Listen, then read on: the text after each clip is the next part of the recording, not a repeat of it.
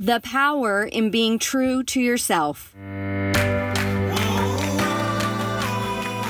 Hi, my name is Trina Glines, and this is Elevate Your Marriage and Life podcast.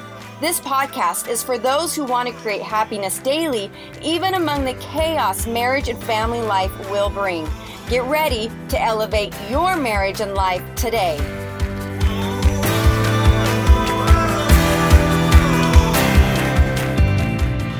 I am really excited about today's conversation today, ladies. This is Crystal, and Crystal works for a $60 billion bank, which is a big deal. And she has actually worked her way up in the company.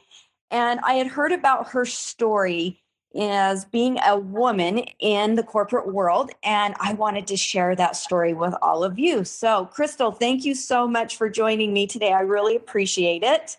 Thanks. It's great to be with you.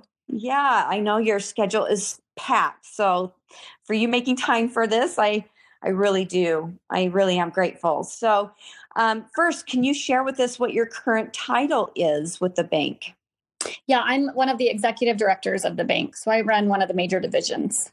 Awesome. Wow. I'm sure a lot of pressure comes with that one. So how long have you worked for this bank?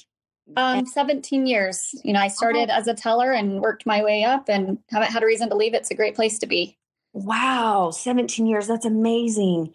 Well, and starting out at a teller, you've obviously been a very impressive employee that has allowed you to continue to work your way up in management. So that is a really big deal. Well, I think that your story will really help women kind of realize the power that's within them. So I'm excited to share that. So let's just kind of start back at the beginning.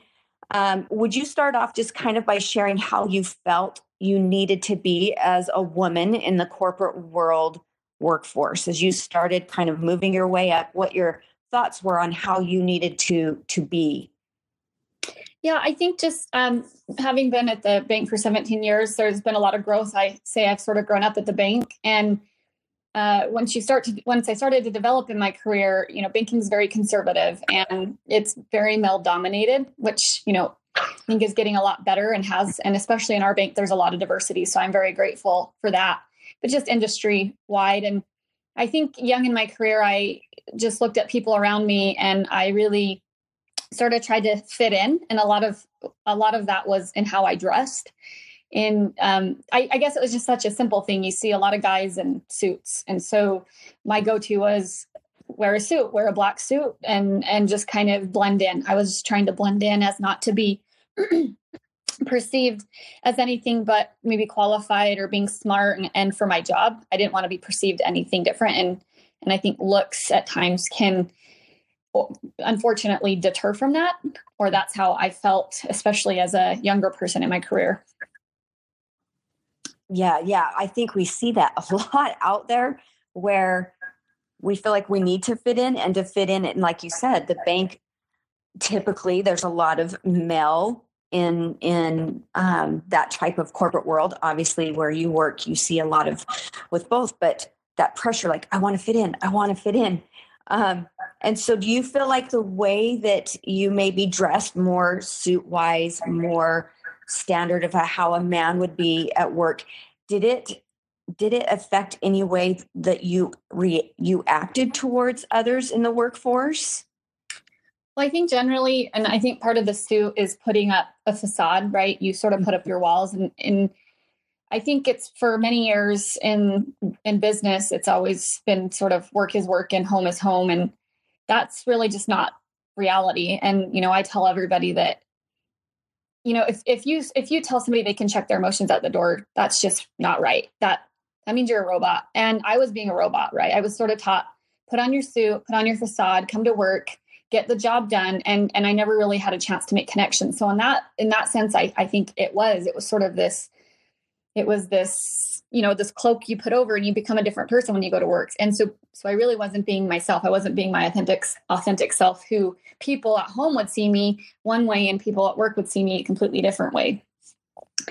So in that sense, I do think it didn't allow people to get to know me for who I am. Oh man, I think that's so powerful that you were able to recognize that. Was there a certain moment that it kind of hit you that, why am I doing this? Why am I being not who I really am? Was there like a particular moment, or did it just kind of happen over time? Well, I think there was a defining moment when my mentor just kind of told me, you've got to let people see the Crystal I know. You've got to be real. And because I was always very successful at coming to work and getting the job done, but I wasn't very successful at connecting with people. And that's because I was, putting up that cloak and not letting people in. And because I thought if I did that, I'd be vulnerable, right? And then that would change my career trajectory. And I was fearful of that. And so once I decided to listen to my mentor and just start being myself, it really helped, where I just started taking time to be with people, to get to know people, to let them see sort of the vulnerable sides of me, that I wasn't always perfect, that I didn't always have the answer, right? Yeah. And that was really a game changer. And then I think, as far as maybe being a little bit more feminine at work, it was after I had my son. I just thought I had never worn like dresses or skirts for it. I think it sounds so silly to say this, but I didn't, for a reason. And I just thought that would draw attention, and so after I had my son, I just thought, I'm just going to be, there's plenty of women at the bank that look so cute and fashionable. And I want to be that too. I want to be myself. And so I don't know what it was after, I guess, having a kid and being home for a few months, you get a little bit better perspective. Oh, I love that. You said so many valuable teaching moments just in that little, how you explained kind of your process. First, I want to point out, I think it's so awesome that you have a mentor. I think that is so cool. And has this mentor been in your life for very long? Has she kind of been, or he been a coach just to kind of help you process through life? Or how did you go about finding a mentor? It is a he, and we work together. Yeah. And we worked together for, 15 years, maybe 14 to 15 years. Oh, that is so cool. I think that's so empowering for people to recognize they don't have to go through this life alone and trying to figure it all out. It's so nice to have somebody else's outward look on life, because we're so emotionally involved in whatever we're doing, that I really applaud you for having that. And I recommend a lot of people resort to mentors and coaches to kind of figure out how to go through this messy. And then I loved how you talked about how, in order for you to really get connection with others in the workforce, you had to let yourself be vulnerable. And I don't know if you know Brene Brown. I'm assuming you know who Brene Brown is. Her books on vulnerability and everything that she teaches, that is such truth to me, that the only way we can create connection is to be vulnerable and be ourselves. And you have felt that firsthand, it sounds like, in the workforce. Yeah. I mean, I think that what I've learned over time and what I try to pass on to the people that I mentor or work with is that business is personal, life is personal. And if it wasn't, then it's not worthwhile. And part of that's being vulnerable. I mean, I kind of mentioned, check the emotions at the door. That's such an old school way of thinking. I think you bring your emotions and you channel them appropriately in a professional manner. And if you do something that you celebrate it because it was personal. If you do something that you failed and it hurts and you feel sad because you failed, well, that's because it was personal, right? And so I think being vulnerable is being, letting that personal side come out and just in a workplace setting, channeling it in a professional manner. Yeah. How do you feel like others reacted to this change after you had your son, which is such a life-changing moment in our lives, right? As moms. So after you had your and became a mom, how did you feel like others reacted to the changes? Well, I think the comments that I get, it's funny because I have some really close colleagues and we worked together a long time, and they just said, I don't know what it is, but you just seem more comfortable. You just seem more relaxed. You just seem maybe even a little bit more patient and just confident, but in a very positive way. And so I don't know. pinpoint one thing, but people feel it. So it's sort of felt, you know what I mean? Like your demeanor, the demeanor that I give off is more comfortable for everybody. So that to me, that means that it all starts from your intrinsic motivation and values and what you portray out there, right? And so the feeling that I'm giving off, that vibe is just more positive. That's so great. And I'm assuming that you haven't felt any negative effects with this change, or have you? Have there been any negative consequences to you connecting more to the feminine side of you in the workforce? No, and I think no, not at all. And I think it's to me it's less about being masculine or feminine, and it's more about being true to yourself and embracing those traits, whatever they are. If it's a feminine, if it's not, whatever it is that you're feeling, because we all have feminine and masculine traits, and I just think we need to embrace those and balance them, and not be fearful of any of them, and just really embracing who you are at the core. Because if you can do that and be really good at it, I think that you'll just be more successful and happy in life. Yes, I'm glad you pointed that out, because that is definitely true, that we all have both masculine and feminine in us, and just to allow yourself to be those true traits that you feel that you are. So I'm glad you pointed that out. That's so important. So from this experience, 17 years at the bank, starting out as a teller and moving your way up to an executive spot, which is pretty incredible. What have you learned from your experience? What advice would you give to other women out there in the workforce that up and want to, they have high goals for themselves and wonder how they can accomplish this themselves? Yeah, I would say embrace who you are and don't be afraid of that. And that means you don't have to be a guy. And so for a lot of women, I think in corporate America, they think we have to learn how to be a certain way. And I don't believe that. I think there are certain things in a professional environment that we all need to learn and sort of abide by or respect. But that doesn't mean acting like a man. And that's the thing that I learned, over time, is I can be a woman. I can have an opinion. And in fact, having your opinion in a way that sometimes a woman maybe have it differently or speak it differently, portray it differently. A lot of times women are more collaborative, and that's not a blanket statement. That's just generally what we see as far as consensus making or trying to get consensus or and then being decisive in a decision, not driving consensus all the time, but getting feedback and collaborative to make decisions. Just embrace it and don't feel like you have to be the guy. You can be a woman, you can have a voice, you can make decisions, you can lead a team, you can be very influential, and just being true to who you are will make you the most successful. Yeah, that's so empowering, I think, for women to learn and understand. And I mean, I imagine there's probably a lot of meetings that you're in on the executive side that you are the minority. There's probably a lot more men than there is women. Is that a fair statement to say? Yes. Okay. So in those meetings, what do you find that being true to yourself brings to these meetings? What attributes or what do you add? You kind of touched on it before, but what do you add with all this room full of men, you choosing now to be true to yourself, and you come to these meetings? What do you feel like you add to these meetings? I think people need to have a voice, and a lot of times women, and it's studied, and there's been lots of studies on this, is that, it's harder for women to speak up in a room if there aren't other women in there, or if they are the minority. And I've seen it over and over. And so women will tend to not say anything in the meeting and then say something afterwards.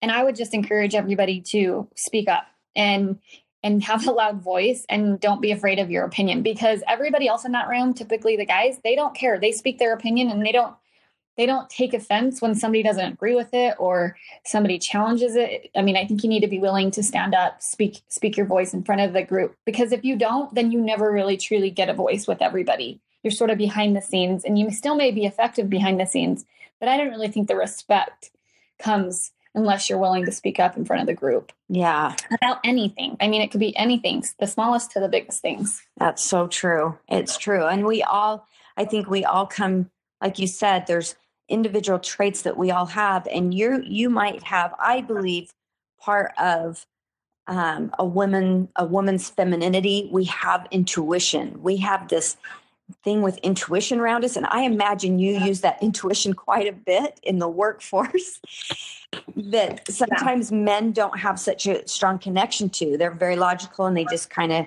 go about it. But women have a really strong connection with those feelings and intuition. Do you feel like that's been a truth for you and you've been able to share that in, these meetings and those types of things where you're allowing your voice to be heard?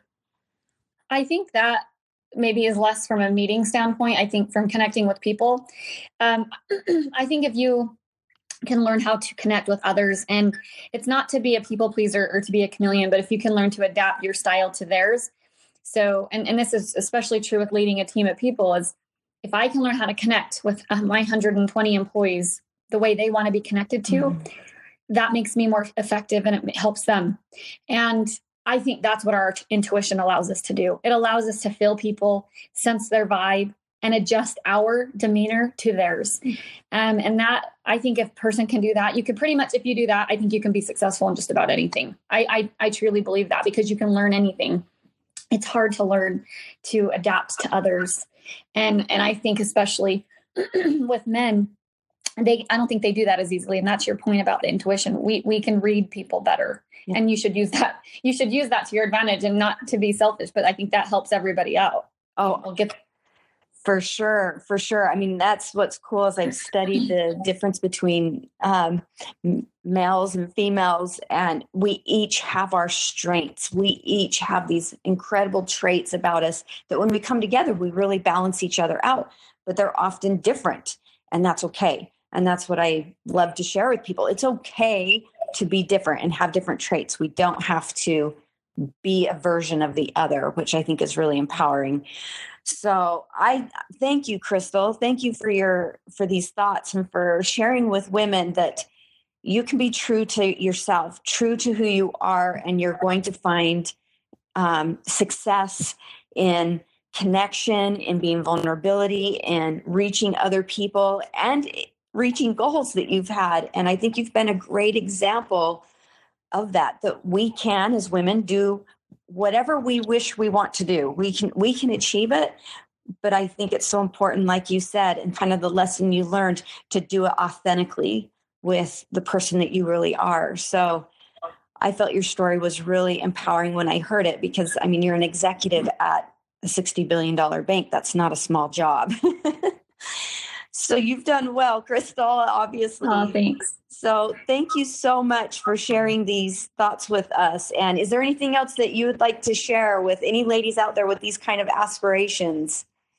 Yeah, don't apologize for what you're doing. Just own it and do it and love it and be yourself and just enjoy the ride. Just don't apologize. We apologize too many times for too many things. And I think we've all probably heard that in our life, but I would just challenge you to not say sorry for things, because you shouldn't.